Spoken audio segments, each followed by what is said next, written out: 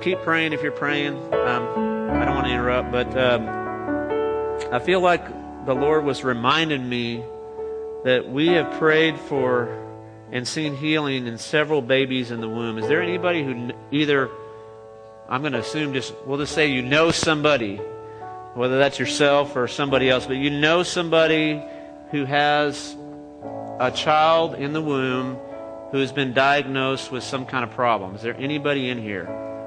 Anybody in here? You know of one? You know of another? Anybody else? You know of another? Okay. Anybody else? We got 3?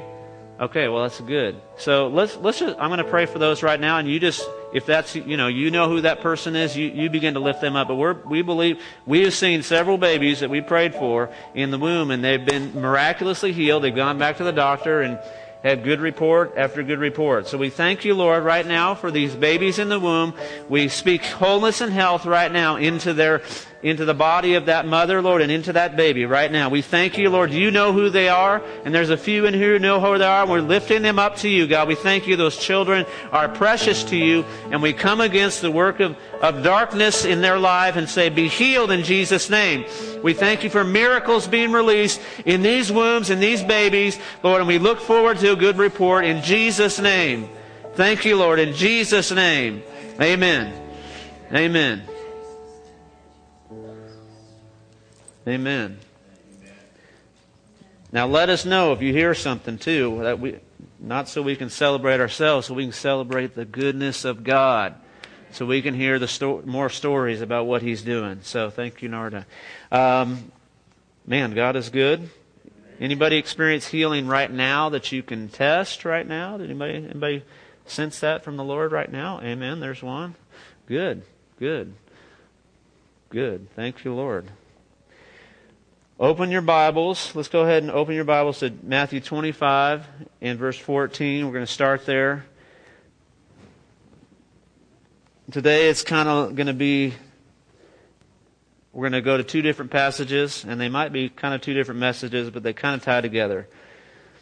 They're both really, really long, though. So,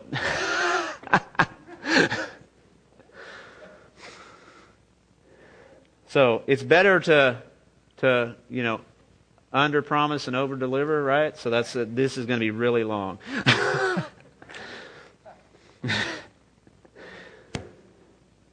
This will be really bad too. Okay, I'm going to over deliver. Okay, just kidding. Okay, so Matthew 25. You've already heard one message today from my wife. I know it was during the announcements, but she kind of snuck it in there. But you'll get the full one next week, so you don't want to miss next week, because I know she's got a word from the Lord, and we're excited that she's going to get a chance to get away from the kids and share it with us. Matthew 25:14, Holy Spirit, we invite you to open the Scriptures, open the Word of God as we read it, and bring things to our hearts, even things that I don't say, God, just as we read the Word in Jesus' name. So this is Jesus. He's telling a parable. So we're jumping right in the middle of the parables. And it says, again, it will be, this is the kingdom. The kingdom of heaven will be like this. It will be like a man going on a journey who called his servants and entrusted his property to them. To one he gave 5 talents of money, to another 2 talents, and to another 1 talent, each according to his ability. Then he went on his journey. The man who had received 5 talents went at once and put his money to work and gained 5 more. So also the one with 2 talents gained 2 more. But the one who had received the 1 talent went off, dug a hole in the ground, and hid his master's money. After a long time, the master of those servants returned. Notice it said a long time. That's important here for what we're focused on today. It says, after a long time, the master returned and settled accounts with them. The one who'd received 5 talents brought the other 5, said, Master, look, you entrusted me with 5 talents, so you have gained 5 more. His master replied, Well done, good and faithful servant. You've been faithful with a few things. I will put you in charge of many things. Come and share your master's happiness. The man with 2 talents also came. Master, he said, you entrusted me with 2 talents, so you have gained 2 more. His master said, Well done, good and faithful servant. You've been faithful with a few things. I will put you in charge of many things. Come and share your master's happiness. Then the man who'd received the 1 talent came. Master, he said, I knew that you are a hard man, harvesting where you have not sown, and gathering where you have not scattered seed. So I was afraid. Fear always gets you in trouble, doesn't it? So I was afraid and went out and hid your talent in the ground. See, here is what belongs to you. His master replied, you wicked and lazy servant, so you knew that I harvest where I have not sown and gather where I have not scattered seed. Well then, you should have put my money on deposit with the banker, so when I returned I would have received it back with interest. So take the talent from him and give it to the one who has the 10 talents. For everyone who has will be given more, and he will have an abundance. Whoever does not have, even what he has will be taken from him. And throw that worthless servant outside into the darkness where there will be weeping and gnashing of teeth. Don't ever say that Jesus didn't say some hard stuff there.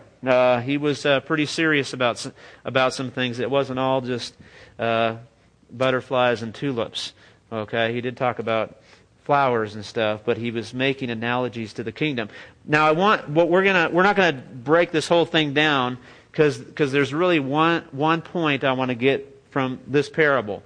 Before we get to it, number one, I want to explain what talents are. Okay? Is anybody, and I've done this before in our church, but I know there's a lot of you who probably haven't heard this message.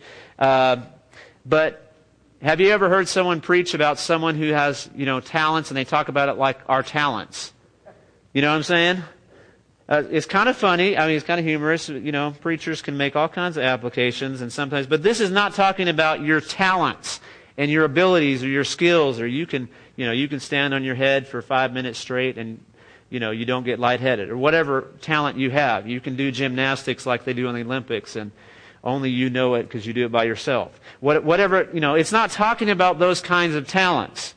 Okay? It's talking literally, and the NIV does a good job there. It's money. So what's a talent of money?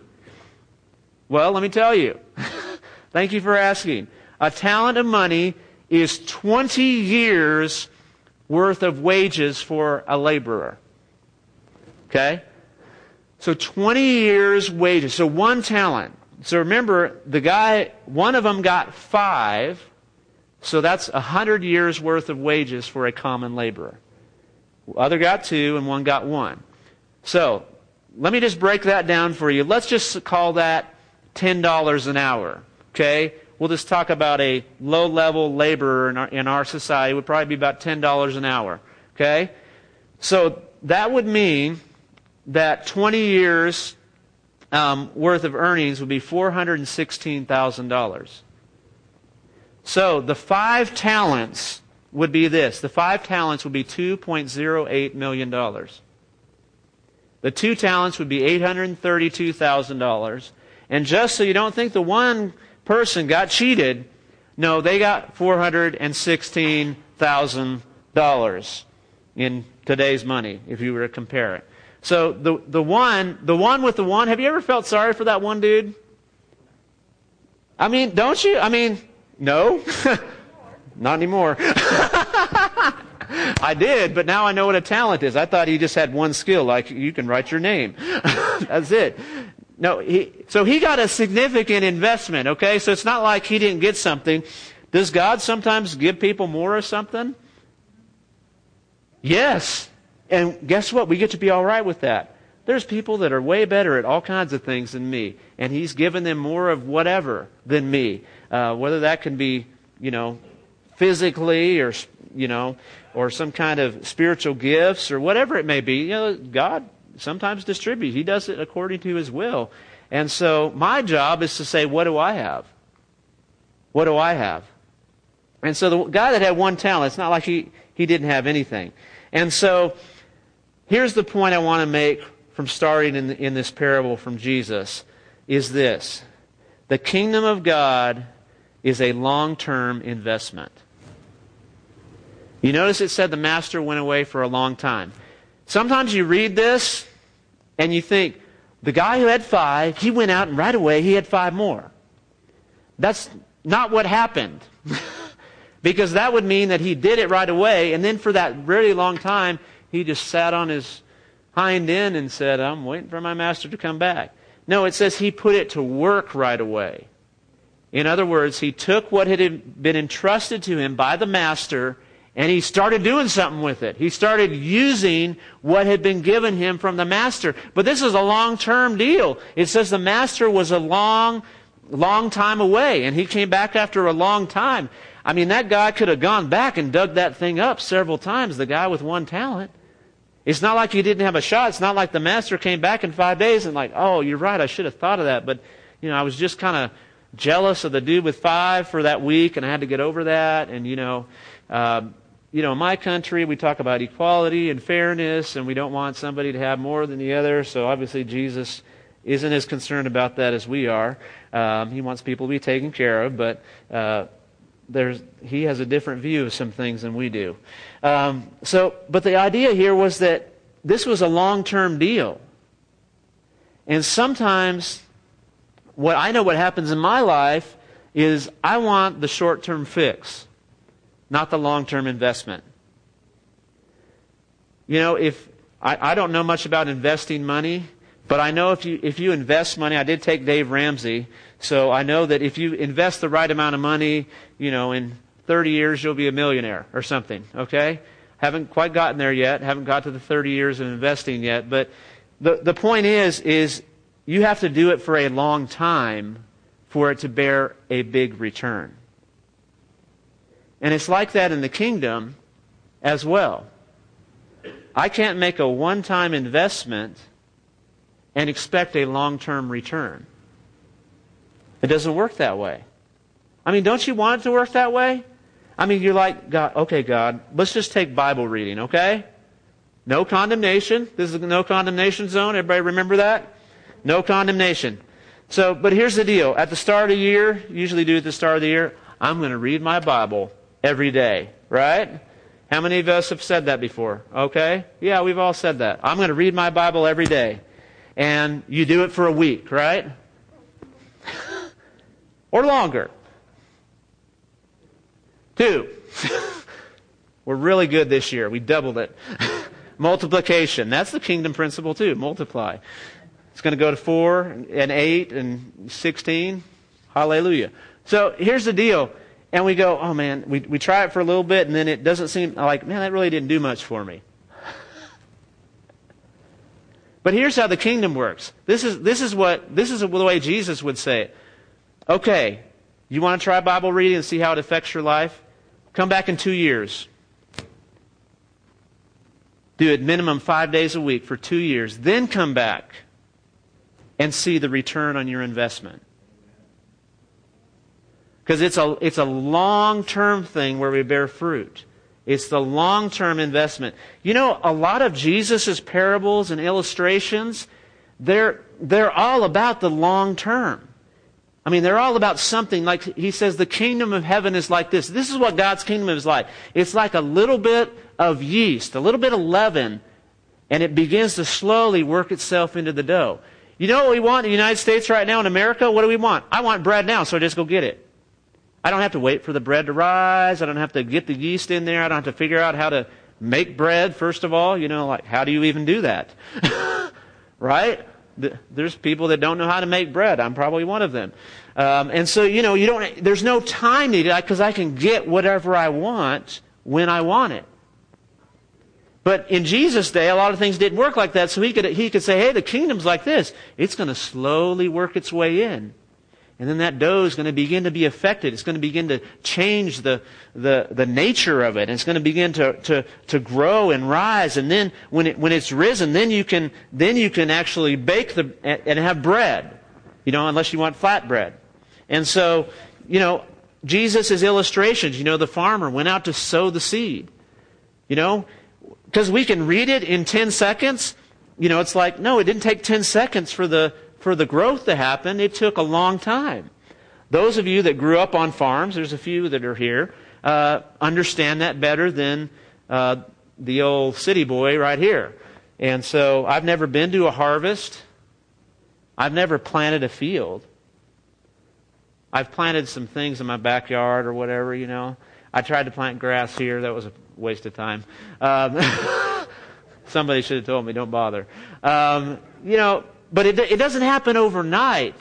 And so I think sometimes in the spiritual, what we do is We want to just show up and have the one-time deal. And sometimes God does that. He just sometimes just breaks in and just goes, boom. But the reason He does that is to draw me into the long-term investment into His family, into the kingdom of God. It's not a one-time deal. It's not a just show up when I need something. This is a total 100% commitment for life. I mean, that's what it means. I was talking with someone, they were talking about, we give our heart to Jesus, but the phrase, we give our life to Jesus as well. Jesus is not just our Savior, He's our Lord. However you want to say it, it's like when if I give my heart to Jesus, hey, okay, you got my heart, or ask Jesus into your heart, hey, you come into my world, but it's really more about me giving up myself so I can enter His world and He can give me His life. And so that's a long-term deal. I mean, think about it. God says, the scripture I read off, hey, store up for yourselves treasure in heaven. That's really, you can't see that. Do you know what your treasure in heaven looks like? We can't see it. We can't go online. I can't get on my phone and go, boo, heaven.com. Let me put in my account number. My account number is the date I got saved. Okay, boom, boom, boom, boom. I put in the date. I gave my heart to Jesus. He saved me. I was delivered and forgiven and saved from sin. I can't do that. And I can't go, how much is in my account? Do I need to work a little bit harder? No. I mean, I can't do that because we don't know, because it's unseen. But it's known. If I know it's there by faith, I believe that when I sow things, I'm going to reap things. In the scripture it says you do reap what you sow. Let's go to John 15 while I keep talking. It's a long-term investment. And I want to make an application of that with John 15. John chapter 15. This is where Jesus talks about being the vine and the branches. He's the true vine, His Father's the gardener, and we're the branches. So let's read that together. I'll give you a minute to get there. I know some of you are just waiting for the screen. It's going to come on magically, right? The power of Shane will make it happen. John 15 says this, Jesus says, I am the true vine, and my Father is the gardener. He cuts off every branch in me that bears no fruit, while every branch that does bear fruit, He prunes so that it will be even more fruitful. You are already clean because of the word I've spoken to you. Remain in me, and I will remain in you. Or another word there, it might say, abide in me, and I will abide in you. Or dwell in me, and I will dwell in you. No branch can bear fruit by itself. It must remain in the vine. Neither can you bear fruit unless you remain in me. I am the vine, you are the branches. If a man remains in me and I in him, he will bear much fruit. Apart from me, you can do nothing.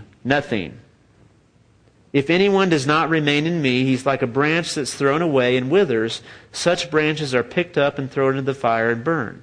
If you remain in me and my words remain in you, ask whatever you wish, and it will be given to you. This is to my Father's glory, that you bear much fruit, showing yourselves to be my disciples. As the Father has loved me, so have I loved you. Now remain, dwell, live in my love.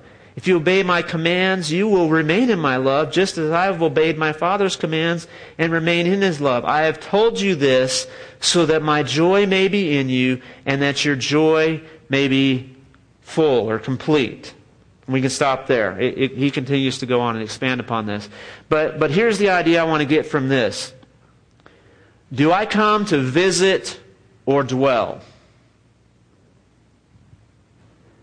Because that word there, remain, ultimately means to live, to remain, to dwell.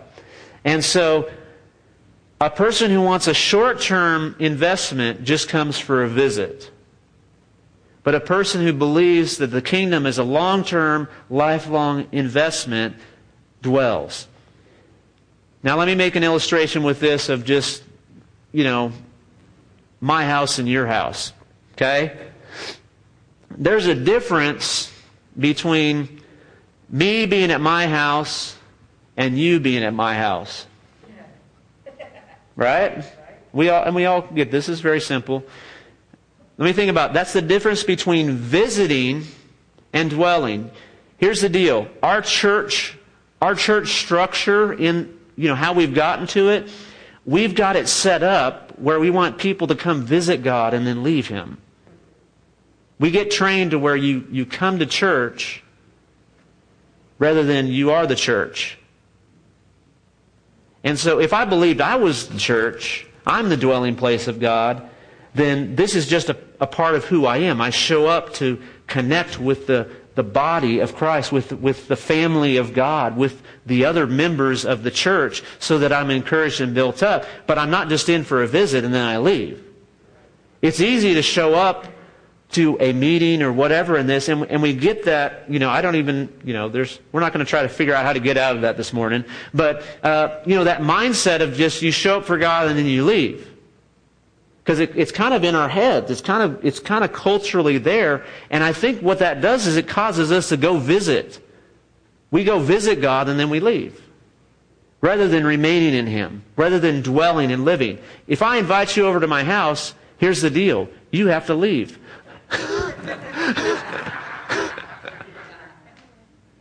I had all my parents at my house last night. You know what? And I love them, but they had to leave.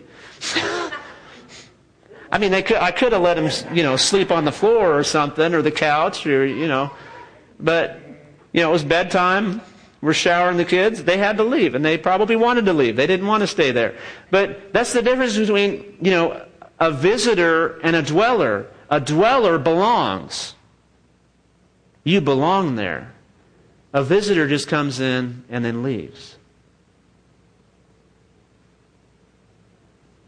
Do you know that you belong in His love? Do you know you belong in His family? Do you know that you belong being connected to Jesus? That's where I belong. That's where life is. I don't want to just be a visitor. I don't want to show up for dinner and have a great meal and then leave. Hey, that's a blessing. That's enjoyable. But that's not the same as me dwelling somewhere. Here's the second thing about being visiting and dwelling. One, a visitor has to be invited. A person who dwells has access, has the keys. And you have access to the resources. If I invite you over to my house, I generally don't give you a key. Most of you in here, I'm not giving you a key to my house. I'm sorry. I mean, it's not that I don't trust you. I don't need that many keys out there. You might lose it. But when you go to visit somewhere, they don't give you the key to the house, right? They invite you in and open the door, and then once again, when you're, and you get the benefits of the house while you're there. But at some point, you have to leave, and you don't have access to the resources. You don't know, where's the cookie jar with all the money? Where's the safe if you have one of those? I have a safe. There's no money in it, by the way, just so if you want to go look.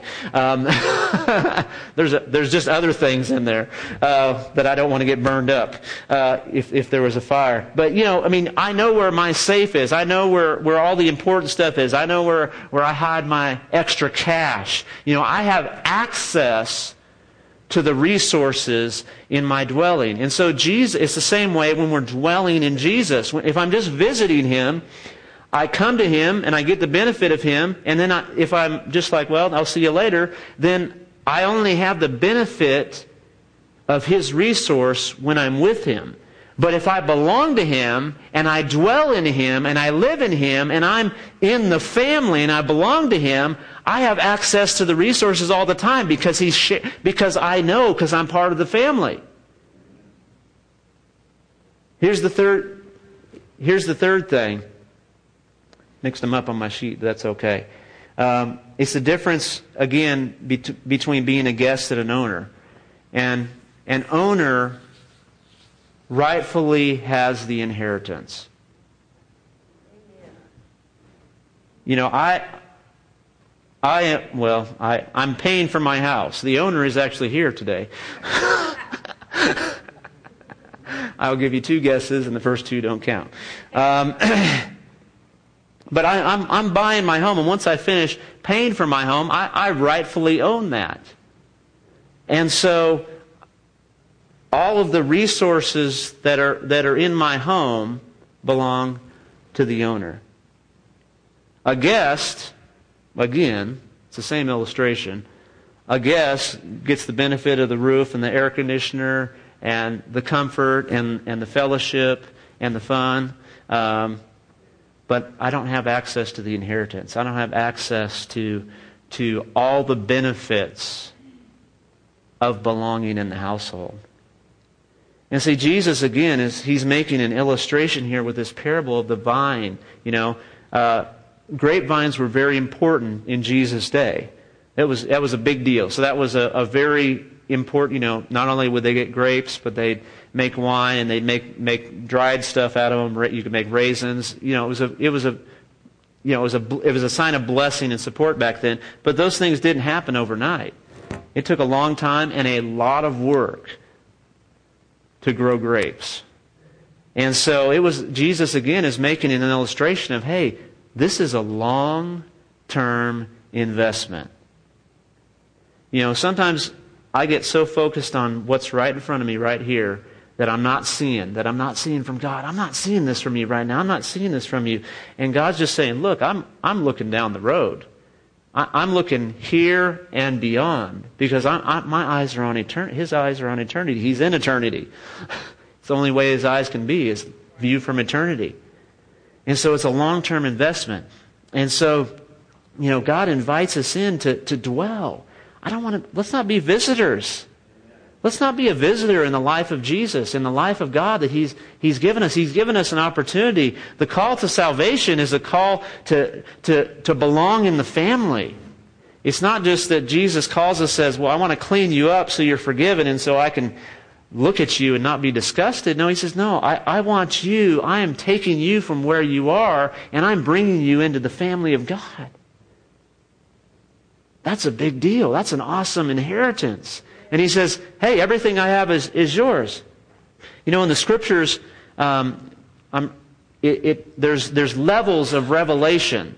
There's things that build upon each other. And we have to be careful that we don't get stuck on one when something else was said later to reveal more of what the truth is. For example, in the Old Testament, it wasn't that God was just, throwing a curveball for fun. There was a revelation that, we sacrifice the animals and this is how there's redemption from sin. But there was a greater truth and a greater revelation that came later. Who was that? That was when Jesus came and died. He was the true Lamb of God. And He took away the sins of the world. And so now the new revelation supersedes the old. In other words, and none of us would believe that about, sacrificing animals and reading the book of Leviticus, where I'm in right now. I'm in Leviticus because I'm doing a different Bible reading plan. But, you look at all that and thank you, Lord, but I've never thought, I need to go back to that because I have a revelation that, Jesus is the one. He's the sacrifice. I don't need to do anything because He already did it. I just need to receive the benefits of His sacrifice. But think about this. What does Jesus first say? First of all, He says, you're servants. But later on, what does Jesus say to His disciples? I no longer call you servants. I call you friends. Does that mean I'm not a servant anymore? You're like, I don't know if I'm supposed to say yes or no. No, it doesn't mean. But the greater revelation is that now I can have friendship with God.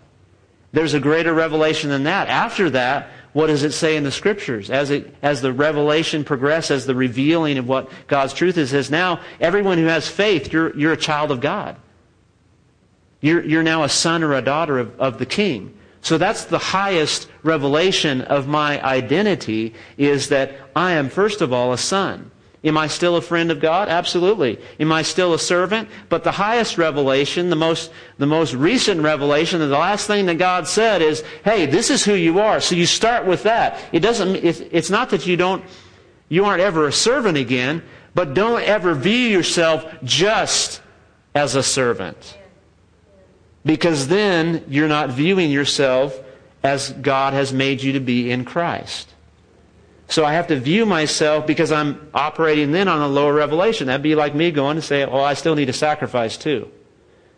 No, I have Jesus so I know that the sacrifice has already been made. Does that make sense? Kind of? You're like, some of you are lost, I think. So, that's okay. It doesn't replace that. It adds to it. It's like God says, I build upon precept. So as God reveals this to you, when we dwell in Him, I can know that I'm not dwelling just as a servant. I'm not dwelling just as a friend. I'm dwelling as a son or a daughter. Because there's a difference, even if I have you come dwell in my house for a season or a long time. I don't think that's going to happen with any of you, but you never know, right? There's still a difference between you living in my house and you being my son or daughter.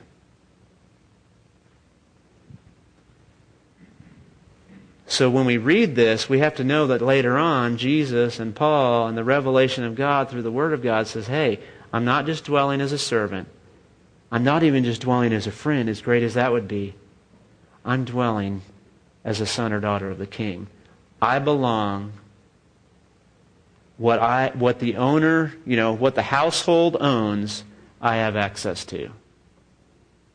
That's a good thing. Don't be a visitor, be a dweller. Let's stand and we're going to pray. Father, we just thank you for the reminder, Lord, that we are in this for the long haul. We're not looking for a short-term fix with you, God. We're saying, I have given you all of my life. Father, and I just pray that you would continue to help us. Lord, let us sow seed today that we believe we're going to reap in 5 or 10 or 15 years from now, God. It's not that we want something next week. We say, I'm going to do something today that I know could affect the future. 5 years from now, 10 years from now. I'm going to pray today for my kids, Lord, that's going to affect them 5 years from now, 10 years from now, 20 years from now. I'm going to invest today, Lord, in believing you, in your word, and reading your word, because I know in 2, 3, 4, 5 years down the road, I'm going to be so different. I'm going to get in your presence, God. I'm going to worship you because I'm going to make an investment now, and I'm going to do it every day because this is a long-term investment. And what's going to happen after 5 years or after 10 years or after 20 years of doing that? Lord, we know there's a great return of investment in your kingdom, God, that you have called us to live in the blessing and abundance that you have provided. Lord, let us live as the highest revelation. Lord, you've revealed it to us that we are the sons and daughters of the King. If we have trusted you with our hearts, if we have given you our lives, if we have declared Jesus as Lord and Master, Lord, you've raised us up and says, you're not just a servant, you're just a friend. You're my son or my daughter. And we thank you for that. In Jesus' name, amen. Amen. You are blessed. If you still need prayer, please come on up. If you have questions about anything that we do here, please come and feel free to ask anything.